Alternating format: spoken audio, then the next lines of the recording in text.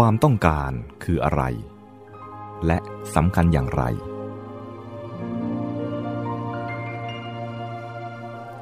ศัพท์ธรรมสำหรับความอยากหรือความต้องการนี้ค่อนข้างซับซ้อนต้องใช้เวลาทำความเข้าใจเล็กน้อยขอยกพุทธพจน์มาดูกันอีกครั้งหนึ่งคือที่ตรัสว่าฉันทะมูลกาสัพเพธัมมาธรรมทั้งปวงมีฉันทะเป็นมูลหรือเป็นรากเป็นฐานเป็นต้นต่อคำสำคัญคือฉันทะแปลว่าความต้องการหรือความอยากจะแปลว่าความปรารถนาที่เป็นคำบาลีว่าปัตถนาก็ได้ที่ว่าซับซ้อนก็คือเริ่มแรก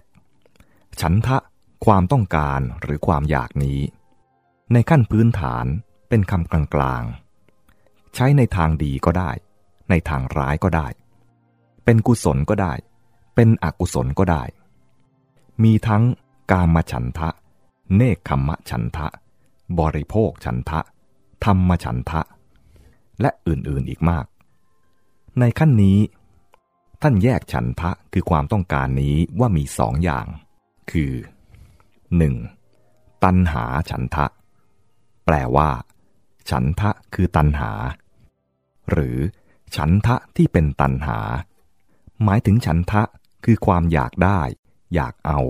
อยากเป็นอยากมีอยากมาลายฉันทะอย่างที่สอง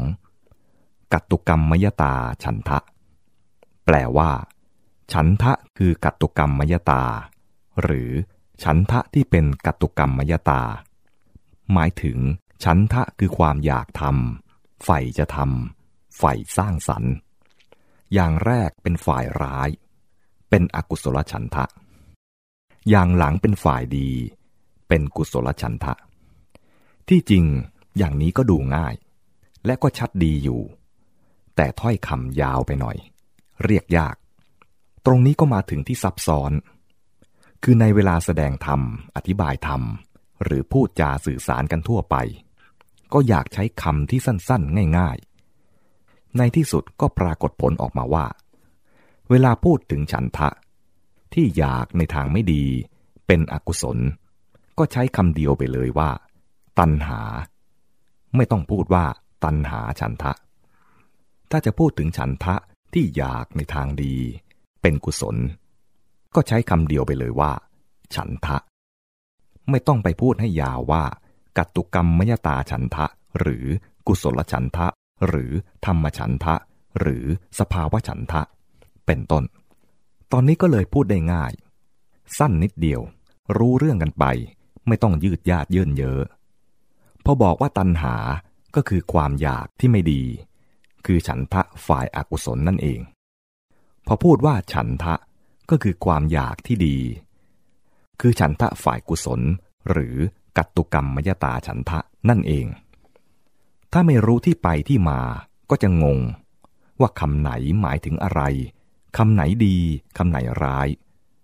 ก็สับสนยุ่งไปหมดเช่นไปเจอกามฉันทะก็งงไหนว่าฉันทะเป็นฝ่ายดีทำไมนี่ไม่ดีล่ะดังนี้เป็นต้นจึงต้องพูดทำความเข้าใจกันให้ชัดถึงตอนนี้ก็สรุปได้คือบอกว่าความอยากหรือความต้องการนั้นมีสองอย่างคือ 1. ตัณหาคือความอยากความต้องการที่เป็นอกุศลได้แก่อยากได้อยากเอาอยากมีอยากเป็นอยากทำลาย 2. ฉันทะคือความอยากความต้องการที่เป็นกุศลได้แก่อยากทำในวงเล็บทำให้มันดีใฝ่ฝึกใฝ่ศึกษาใฝ่ปฏิบัติใฝ่จัดทำใฝ่สร้างสรรค์ในคัมภีร์ภาษาบาลีชั้นอรรถกถาเมื่อท่านจะแยกสองอย่างนี้ท่านก็หาคำกลางมาตั้งก่อนได้พบว่าท่านใช้คำว่าปัตถนาคือความปรารถนามาวางเป็นคำกลางแล้วท่านก็แยกให้ดูบอกว่าปัตถนาคือความปรารถนามีสองอย่างก็คือที่แยกให้ดูแล้วข้างบนนั่นเองได้แก่ 1. ตัณหาปัตถนาคือความปรารถนาที่เป็นตัณหา หมายถึงปรารถนาเอาต้องการเสพ 2. ฉันทะปัตถนาคือความปรารถนาที่เป็นฉันทะหมายถึงปรารถนาดีต้องการทำให้ดีมีข้อสังเกตว่าคนไทยทั่วไปโดยเฉพาะชาวพุทธไทยนี่เองพอพูดถึงความอยากก็มักจะบอกว่าไม่ดีไม่ถูกใช้ไม่ได้แล้วก็ชอบบอกกันสอนกันไม่ให้อยากซึ่งนับว่าเป็นอันตรายอาจกลายเป็นการทำร้ายทั้งตัดรอนการพัฒนาคนและขัดขวางการพัฒนาสังคมประเทศชาติส่วนคนอีกพวกหนึ่งก็เลยเถิดไปในทางตรงข้ามชอบพูดชอบสอนว่าให้อยากได้อยากเอาอยากมั่งอยากมีบางทีถึงกับสอนให้โลภให้อยากเด่นอยากดังอยากเป็นใหญ่เป็นโตบอกว่าต้องอย่างนี้ประเทศชาติสังคมจึงจะพัฒนาแต่ไม่ได้พัฒนาจริงเลยมีแต่พัฒนาไปสู่ความพินาศอย่างน้อยก็ทำให้เกิดการพัฒนาที่ไม่ยั่งยืนทั้งการเมืองและเศรษฐกิจพาคนพาโลกออกไปจากสันติภาพทั้งสองพวกนี้ก็คือสุดโต่งสุดขั้วไปคนละด้าน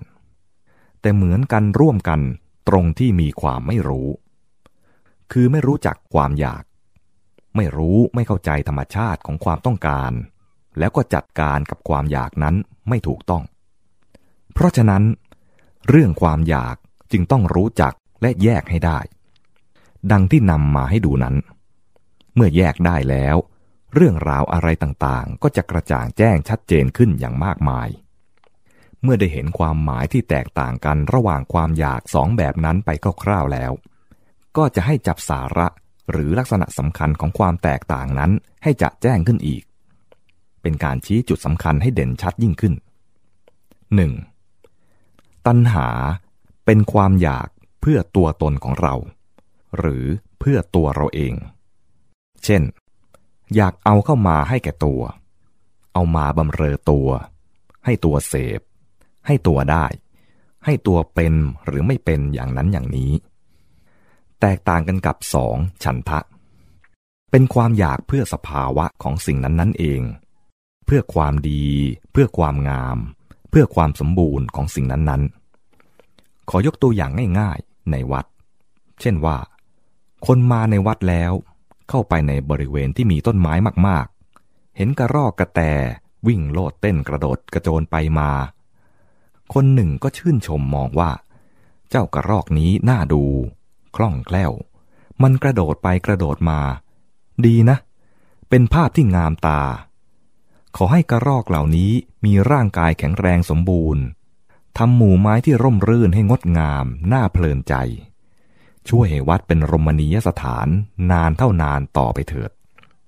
อย่างนี้คืออยากเพื่อสภาวะที่เต็มสมบูรณ์ของสิ่งนั้นเองเรียกว่ามีความอยากหรือความต้องการที่เป็นกุศลเป็นฉันทะส่วนอีกคนหนึ่งเห็นกระรอกตัวเดียวกันนั่นแหละแต่เขามองไปก็คิดไปว่าเจ้ากระรอกตัวนี้อ้วนดีเนื้อมากถ้าเราจับได้เอาไปลงหม้อแกงเย็นนี้คงอร่อยทีเดียวละนี่คืออยากเพื่อตัวตนของตนเองเรียกว่ามีความอยากที่เป็นอกุศลเป็นตัณหาอีกตัวอย่างหนึ่งนักเรียนจบมัธยมศึกษาแล้วคิดเลือกจะเรียนแพทย์คนหนึ่งอยากเป็นแพทย์เพราะอยากมีรายได้มากอยากหาเงินง่ายจะมั่งคั่งร่ำรวยและมีหน้ามีตามีเกียรติสูงนี่คืออยากเพื่อตัวตนของตนเองเรียกว่ามีความอยากหรือความต้องการที่เป็นอกุศลก็เป็นพวกตัณหาส่วนอีกคนหนึ่งอยากเป็นแพทย์เพราะอยากทำให้คนหายจากโรคอยากเห็นประชาชนแข็งแรงมีสุขภาพดีอยากให้ชาวบ้านพ้นความเดือดร้อนอยากให้บ้านเมืองมีพลเมืองที่มีคุณภาพอยู่กันร่มเย็นเป็นสุขอย่างนี้คืออยากเพื่อสภาวะที่เต็มสมบูรณ์ของสิ่งนั้นๆที่เป็นวัตถุประสงค์อย่างตรงไปตรงมาของอาชีพแพทย์นั่นเองเรียกว่ามีความอยากหรือความต้องการที่เป็นกุศลเป็นฉันทะคนมีความอยากต้องการอย่างไหนเมื่อเขาได้สนองความต้องการอย่างนั้นเขาก็มีความสุขดังนั้น ความสุขของคนจึงต่างกันไปตามความต้องการคนหนึ่งอยากให้กระรอกแข็งแรงสมบูรณ์เป็นอยู่สุขสบายของมันพอเห็นกระรอกนั้นกระโดดโลดเต้นร่าเริงดีความต้องการของเขาก็ได้รับการสนองเขาก็มีความสุขทันทีอีกคนหนึ่งอยากเอากระรอกมาต้มกินให้ลิ้นของตัวได้อร่อยต้องไล่จับไล่ยิงกระรอกนั้นมาต้มมาแกงให้มันตายจนกว่าตัวเองจะได้กินความต้องการของเขาจึงจะได้รับการสนอง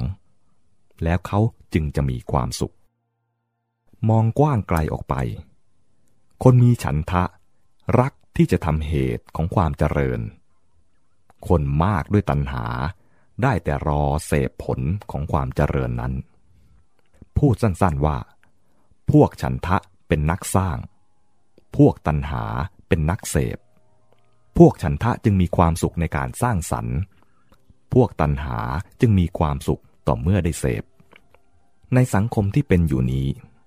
ไม่อาจหวังว่าจะทำการใดให้กระแสตัณหาเหือดหายไปได้หรือจะให้วิถีของฉันทะขยายขึ้นมาเป็นใหญ่สิ่งที่พึงทำคือพยายามดุลไว้ไม่ปล่อยให้กระแสตัณหาท่วมท้นไหลพาลงเหวไปและคอยส่งเสริมวิถีแห่งการสนองฉันทะให้ดำเนินไปได้ตราบใดคนผู้มีความสุขในแนวทางของการสนองฉันทะยังมีเป็นหลักเป็นแกนอยู่สังคมมนุษย์ก็จะยังพอดำเนินไปได้สิ่งที่จะต้องทำตลอดเวลาก็คือความไม่ประมาทในการพัฒนามนุษย์ให้ก้าวหน้าไปในการพัฒนาความสุข